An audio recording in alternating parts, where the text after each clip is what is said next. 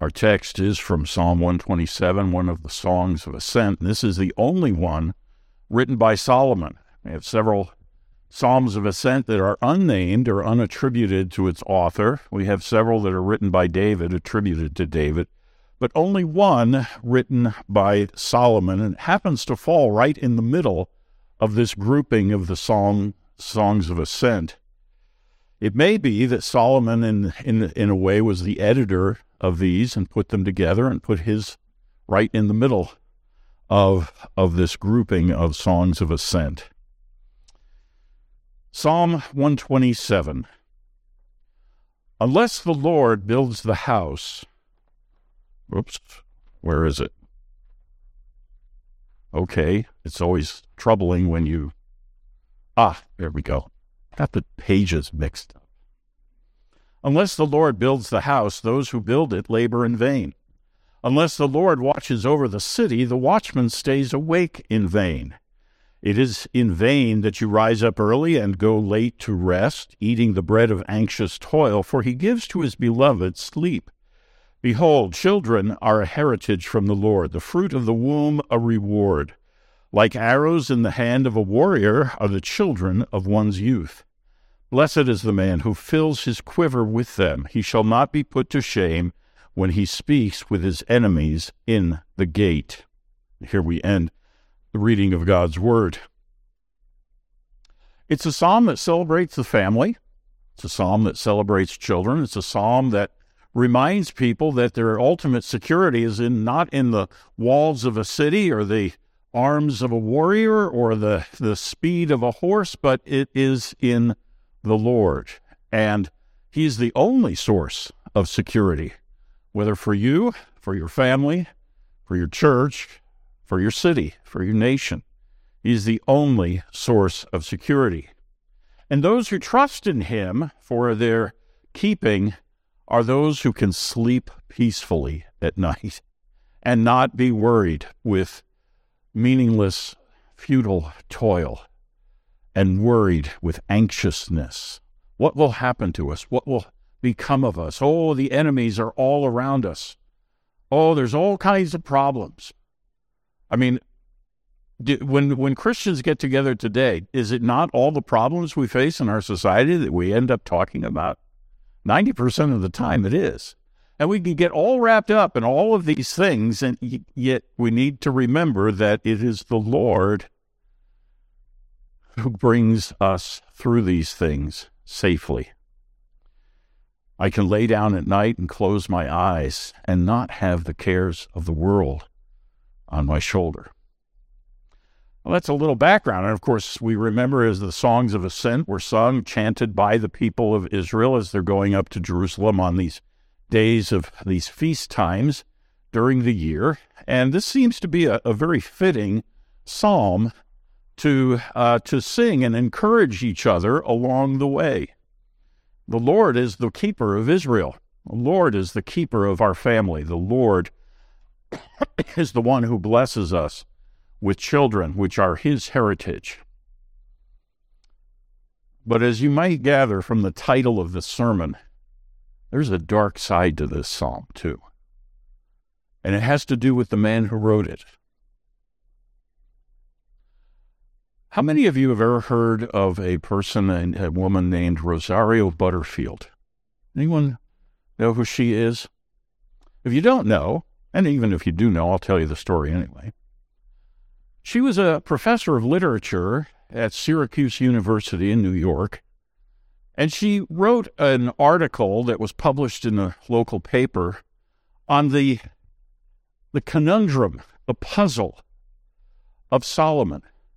How could a man who had so much wisdom and imparted that wisdom in all of these proverbs and had this sense of God in his life and had inherited the kingdom, how could this man turn to idol worship?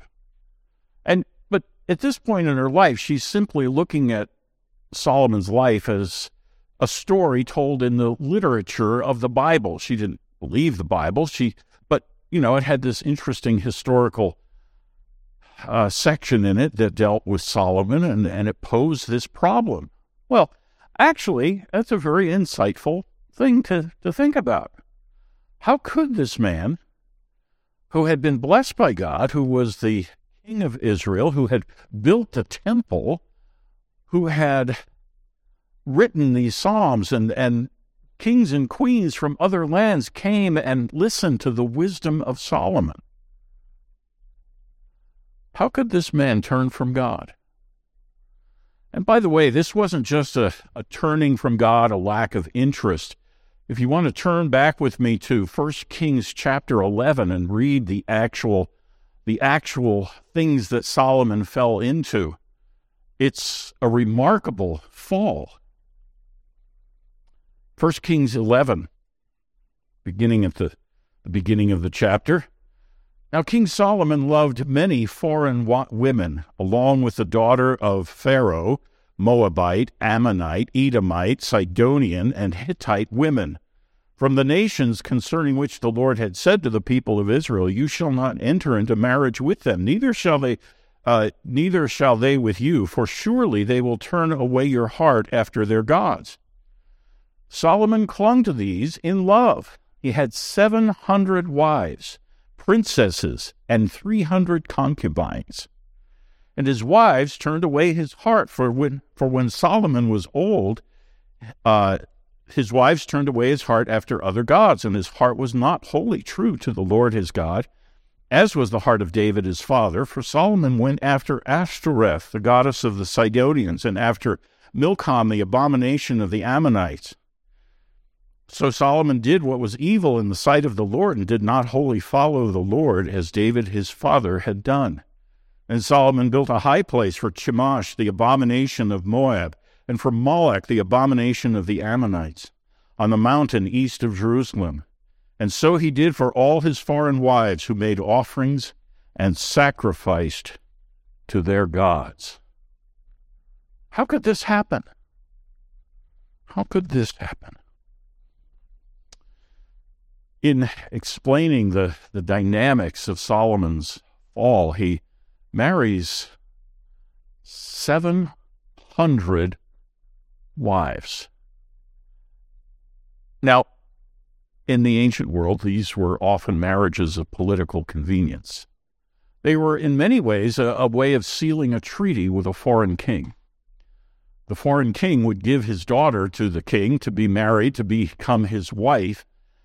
In many cases, this daughter was essentially a hostage to guarantee that the king would keep the treaty that he had made. There was an implied threat that if this king breaks the treaty with, Solomon or one of the other kings, his daughter would be harmed, imprisoned, or even put to death. She was often a hostage. That was not necessarily the case with Solomon, because God tells us in his word that Solomon loved his 700 wives, 300 concubines, princesses. By the way, I think that is a reference to the fact these were princesses from other kings. These were the daughters of other kings. Some of them, not all of them. Now, I have to say, there's a naughty little part of me that wants to say 700 wives, 300 concubines. The jokes just write themselves at this point. I can barely handle one. She's not here. I've said this before. How do you deal with 700? Well, they weren't necessarily all living together. They weren't all necessarily with Solomon all the time.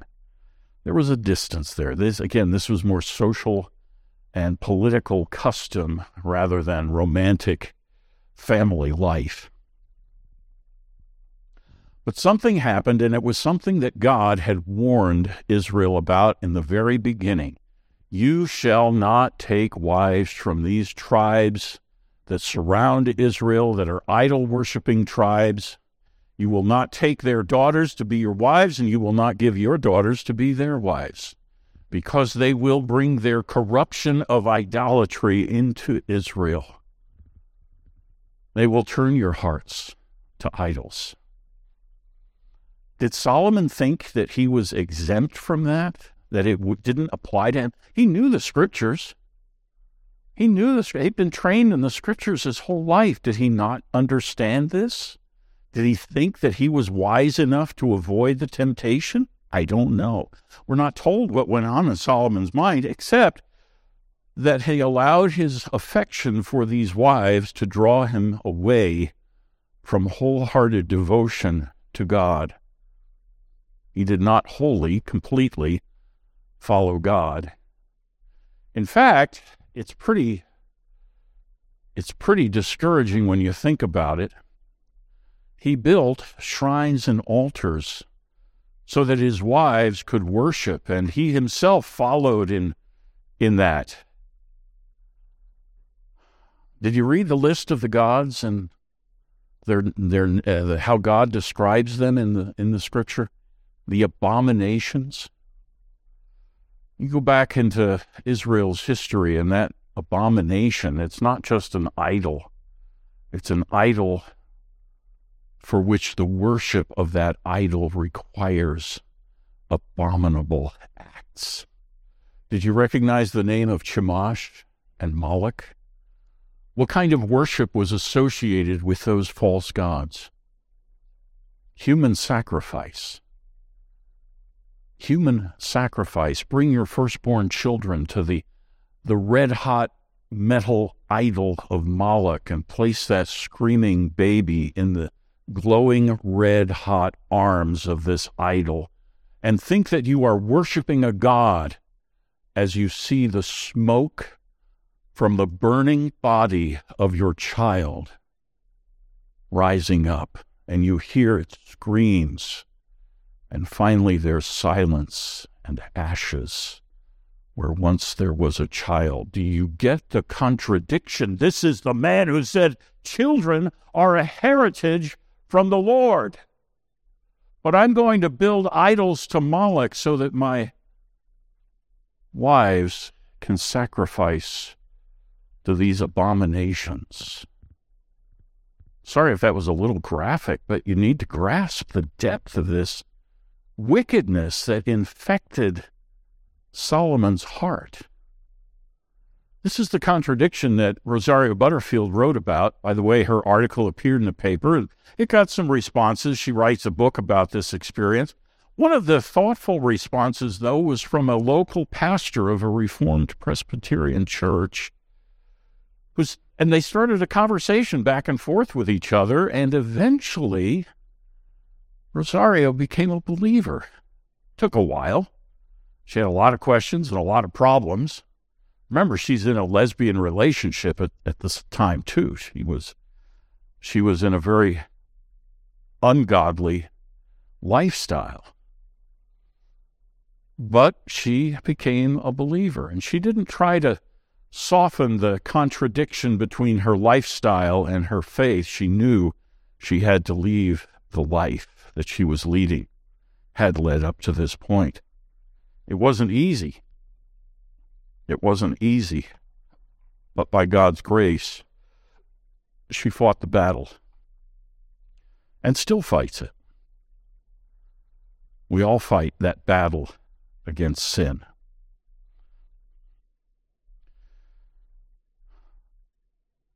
This is the contradiction. How could the man who wrote this psalm in his older years, in his later years, build idols for sacrificing human sacrifice? And we know, from the history that at its low points, Israel actually did participate in human sacrifice. The abomination of Moloch and Chemosh, the Ashtoreth, all of these false gods.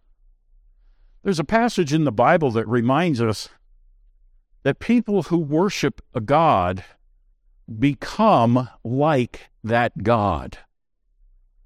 I mean, and Christians should understand this, that we worship the true and living God, and we are to become more and more godly. We are to reflect His righteousness, His holiness, His love, all of His communicable attributes are to be growing in us as the fruit of the Spirit grows in us. We become like Him in that respect. But, it's also true that idol worshipers of false gods, become more and more like their God. And if your God demands human sacrifice, you become more and more in the way of thinking of cheapening human life, of cruelty. Why would you do this? You're trying to appease your God. You're trying to win your God's attention and favor. You think that by appeasing him, he will somehow give you some favor, some goodness. One of the great differences between the true and living God and the false gods of the nations is that those gods are arbitrary. They might bring prosperity to you one day, and the next day, completely on their own, they might ruin you. God is a God of steadfast love. He does not change his mind regarding his people. He does not bless one day and destroy the next day on a whim. But that's why the worship of these false gods was often so frantic, so wild, and it was more of an orgy, and sometimes literally an orgy, to appease the god. If you worshiped a god of fertility, you engaged in fertility rites that celebrated your god of fertility. That's why in Corinth there was a temple of Aphrodite filled with temple prostitutes, and gave many problems to the church at Corinth. How could this have happened? Solomon allowed a misplaced love and perhaps an overabundance of self-confidence to lead him into sin and transgression, to violate one of God's commands to his people. And he paid the price. The Lord judged Solomon, saying, "In your days I will not tear the kingdom away, but in the days of your son I will tear the kingdom away, leaving you only one tribe. And the other tribes will go to another. One of your servants will rule the other tribes." And that's actually how it worked out. Well, that's the tragic story behind the man who wrote this beautiful, family, godly, faith-filled psalm that accompanied the people to the feasts every year. Let's actually look at the psalm. We turn from Solomon, who really messed up, and we look at the psalm. The first part of it is actually in two parts. The first part tells us about the necessity of the Lord's blessing to establish our families and our nations or our cities. Unless the Lord builds the house, those who build it labor in vain. Unless the Lord watches over the city, the watchman stays awake in vain. It is in vain that you rise up early and go late to rest, eating the bread of anxious toil, for he gives to his beloved sleep. Now, there's a couple of messages coming in here. First of all, it's not up to you. It is up to the Lord to maintain you, your home, your house. The godly people who trust in the Lord find him as their protector, their rock, their high tower, the one that watches over them. And whether it's in the confines of your family or in your city, and you could expand that out in your nation as well, it is the Lord who guarantees your security. You could make spiritual applications of this. Perhaps Solomon's problem was ultimately that he was not trusting in God, that he did not believe that God would keep him, and he thought he needed to follow his wives in offering sacrifices to these false gods. It's also the other side of this message, the necessity of God being the one who sustains and maintains. By the way, at the end of Psalm 90, which is a psalm of Moses, that psalm in many ways is a very somber psalm, contrasting the brevity of life, of human life, with the eternality of God. But at the end of the psalm, Moses turns in prayer to the Lord and says, establish the work of our hands. Yes, establish the work of our hands. We can labor and we can work and we can try to build this and that, but the Lord is the one who establishes it, who brings firmness, again, and security to the work of our hands. The other side of the message is this. If you are trusting in your own strength, your own wisdom, to keep security for yourself and those around you, you will be eating the bread of anxious toil. You will be engaging in futility. Unless the Lord keeps you, you labor in vain. But if you're not trusting in the Lord, you will be filled with anxious toil. He gives to his beloved sleep. That's a contrast. You're going to be filled with anxious toil, laying and tossing on your bed at night, worrying about everything that's going on around you, or will you be sleeping peacefully in the arms of your Lord and God?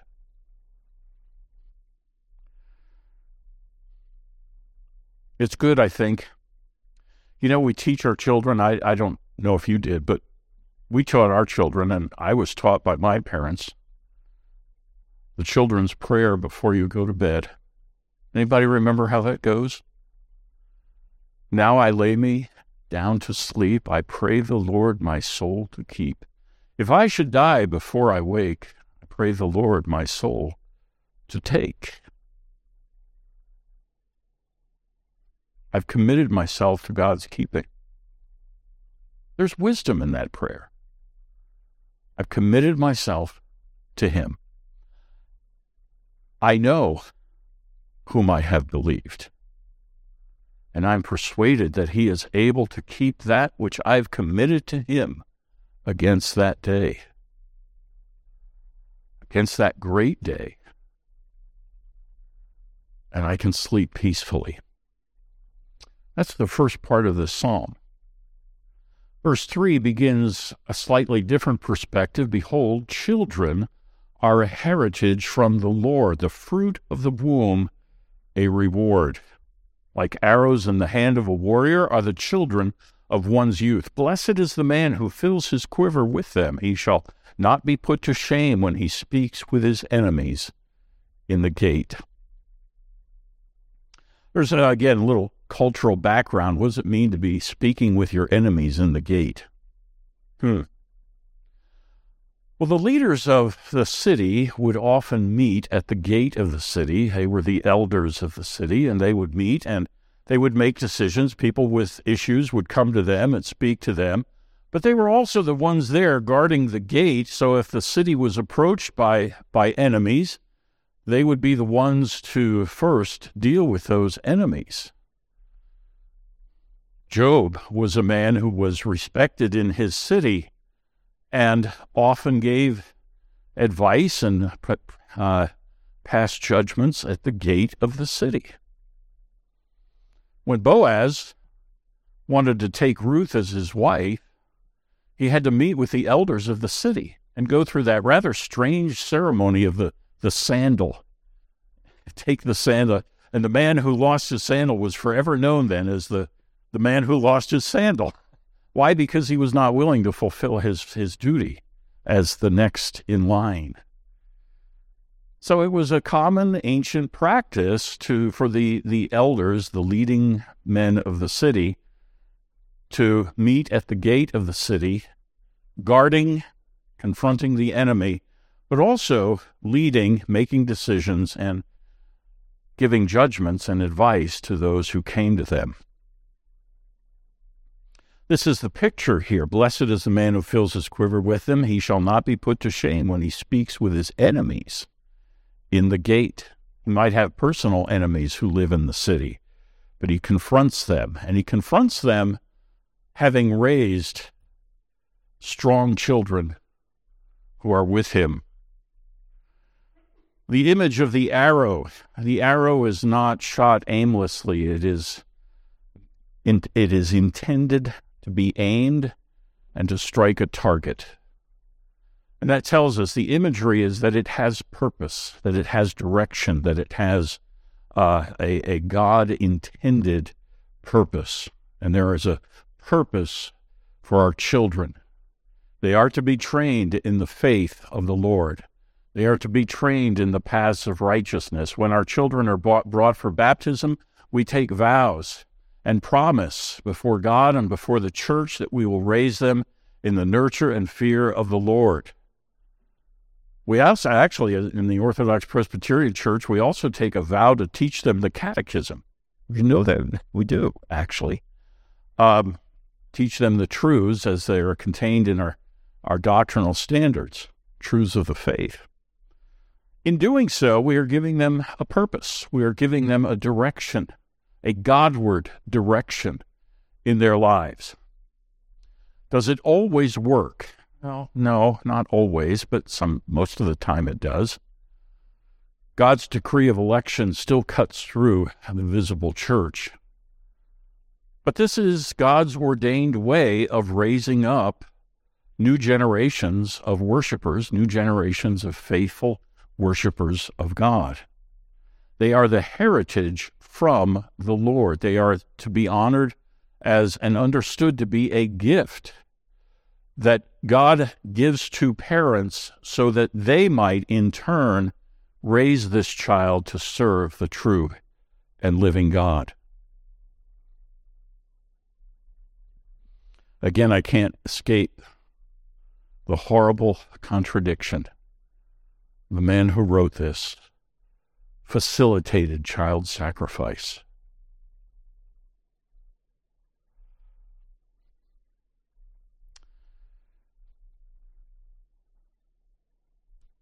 Well, let's ask some practical questions.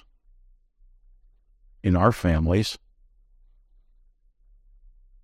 are we trusting God to build our families? It starts when a man and a woman come together and they marry. The Scripture tells us that they should marry in the Lord. The Old Testament forbids marriage with the pagan nations. The New Testament, Paul says they should marry in the Lord. That's the first step in the Lord building your house. Parents, when your child comes home with that boyfriend or girlfriend and it's the first time you meet them or maybe even heard about them, first question you ought to be asking is, are they Christian? Next question might be, are they Reformed? But that's a good thing. That's a good thing. How can two walk together unless they are agreed? Wisdom from Scripture. That's the first step in the Lord building the house. I have known people who fell so head over heels in love with someone that they didn't care what the answer was, or they were perhaps deceived, and part of that was self-deception. Oh, he's a wonderful man. She's a beautiful Christian. And then you find out, no, not really. They lose interest. They walk away. And they drag your child with them. What's another step? Well, men and women, when you are married, there are vows that we take. A man's vows to love, to cherish. A woman's vows to love, cherish, and obey. Mary Lynn often says, loving and cherishing and so forth. I'm still working on that obedience thing, though. Still working on that. But we keep our vows. That's the next step. God is a promise keeper, and he requires his people to keep their promises to one another. That's another step in the Lord building the house. Here's a third step. Your marriage, our marriage, involves three people: the husband, the wife, and Jesus Christ. Jesus Christ, we'll get into this a little next week.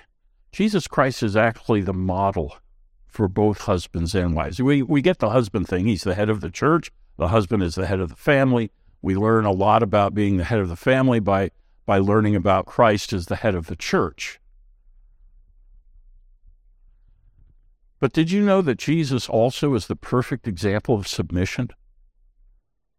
He submits to the will of his Father, joyfully so.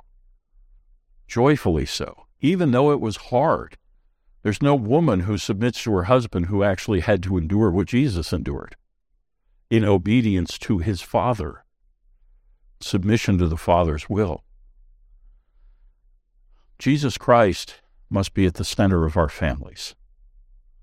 That's another step in the Lord building the house. We must recapture this concept as well, that our children are a heritage from the Lord. They not only carry on our name, they carry on our family line. Those are kind of external things, and yes, people take pride in that.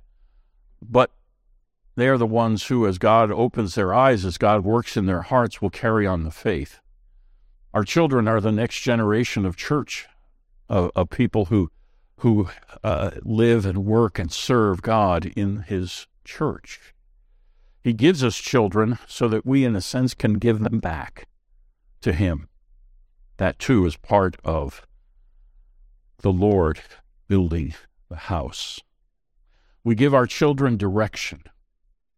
We remember that children are the fruit of the womb and they are a reward. This gets us back to that Genesis passage, doesn't it? Does our culture today love children? Oh, there's lots of talk about love. But does our culture value children as a heritage from the Lord? Well, first thing, we kill a lot of children before they're born. A lot of families' children are abandoned by a father raised in single homes. Even today, we tell people that children are more of a burden than a blessing. You're going to have to change your whole life. Your life will never be the same again once you have children. You will be focused on them. You will not be able to pursue your own career unstopped by any other interests.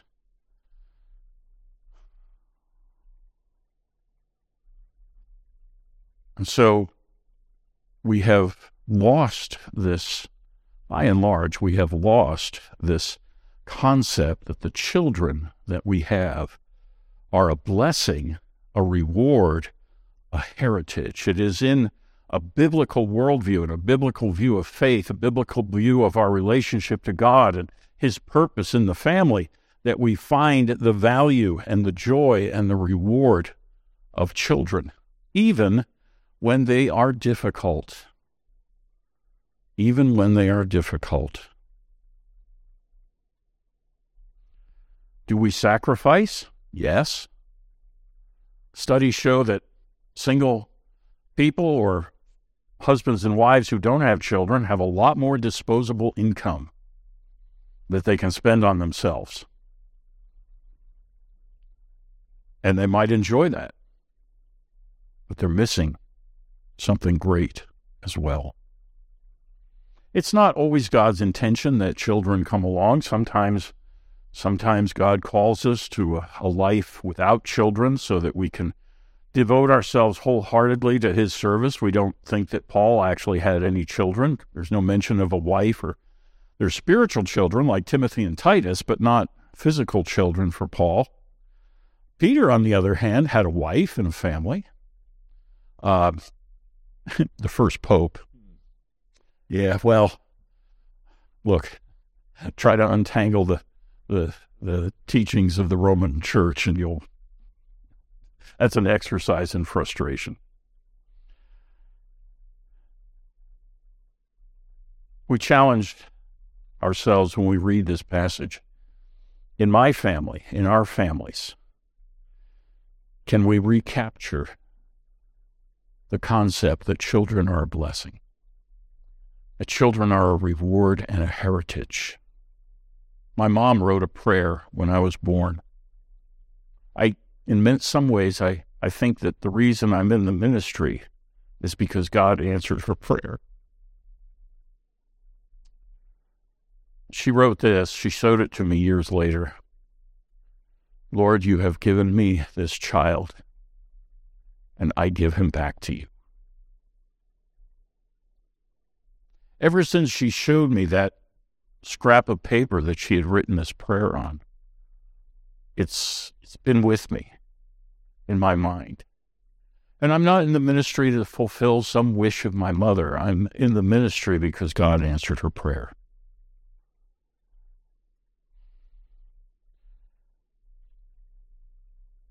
That ought to be a prayer for every parent, too. You blessed me with a child.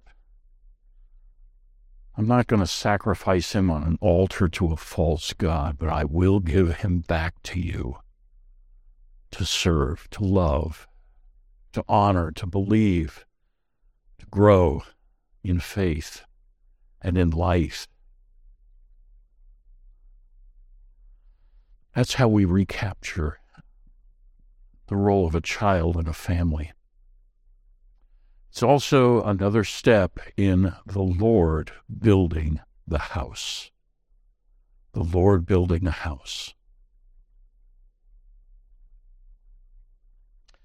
Have you ever thought, especially some of us older people, I know sometimes I don't act old. I still have this image of myself as a college kid. And then I look in the mirror and say, gotta be kidding, right? I have a face for radio, what can I say? But as we grow older and we look back on our lives, can we look back on our lives and not also have a little regret that we didn't do what was necessary for the Lord to build our house? That we didn't necessarily follow through with those vows that we took when our children were brought for baptism. That while we may have tried, we often fell short of being the right parent, the parent that led our children in the right way. This is where God's grace comes in. God is a better father than I am. God is a better teacher of my children than I was. If I can point them back to His Word, I can also trust that God will teach them from His Word. I was not the perfect example. I was not the one who kept my vows absolutely. I tried, but looking back, I can see where I fell short. And I'll bet every parent here can do the same thing. That's why we have this thing called confession, repentance, and forgiveness. And having learned from my own children, I can help them as they raise their children. Having acknowledged where I was weak, I can then help them not fall into the same problems that I may have brought into our family. Oh, we expect pastors to be perfect parents. I mean, that's the main source of the Sunday afternoon activity around the dinner table, having roast pastor. Because did you see his kids in church today? Oh, what a scandal. I was so embarrassed. Yeah, just like your kids.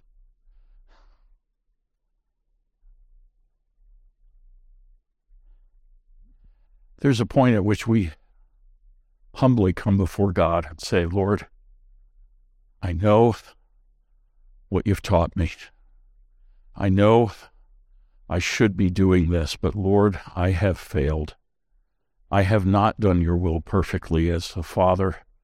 This is why I need you to build my house. And I can trust you to build my house where I fall short. I'm humbly confessing our sins and our failures before God. Don't use the term mistake. I made a mistake. Yeah. Okay. No, I did not fulfill what God told me to do. But I can trust him for forgiveness and renewal, and I can trust him to keep my family. Let's pray. Heavenly Father, we do acknowledge that every parent here acknowledges that we were not perfect parents, that we often fell short in our role as parents. We did not provide a right model, a right example for our children. We were weak when we should have been strong. We were perhaps too permissive or too strict sometimes. And we did not spend the time teaching them as we should have. We were diverted with other activities and other concerns. But you teach us in your word that children are a heritage from the Lord, and we are to raise them in faith and life. We are to raise them to trust in you. We are to raise them to be godly. Where we have failed, Lord, we trust you to teach through your word and spirit. We commit our children to you. Unless you build our families, we labor in vain. Unless you guard our land, we watch in vain. So, Lord, protect us, teach us, lead us. We pray this in Jesus' name. Amen.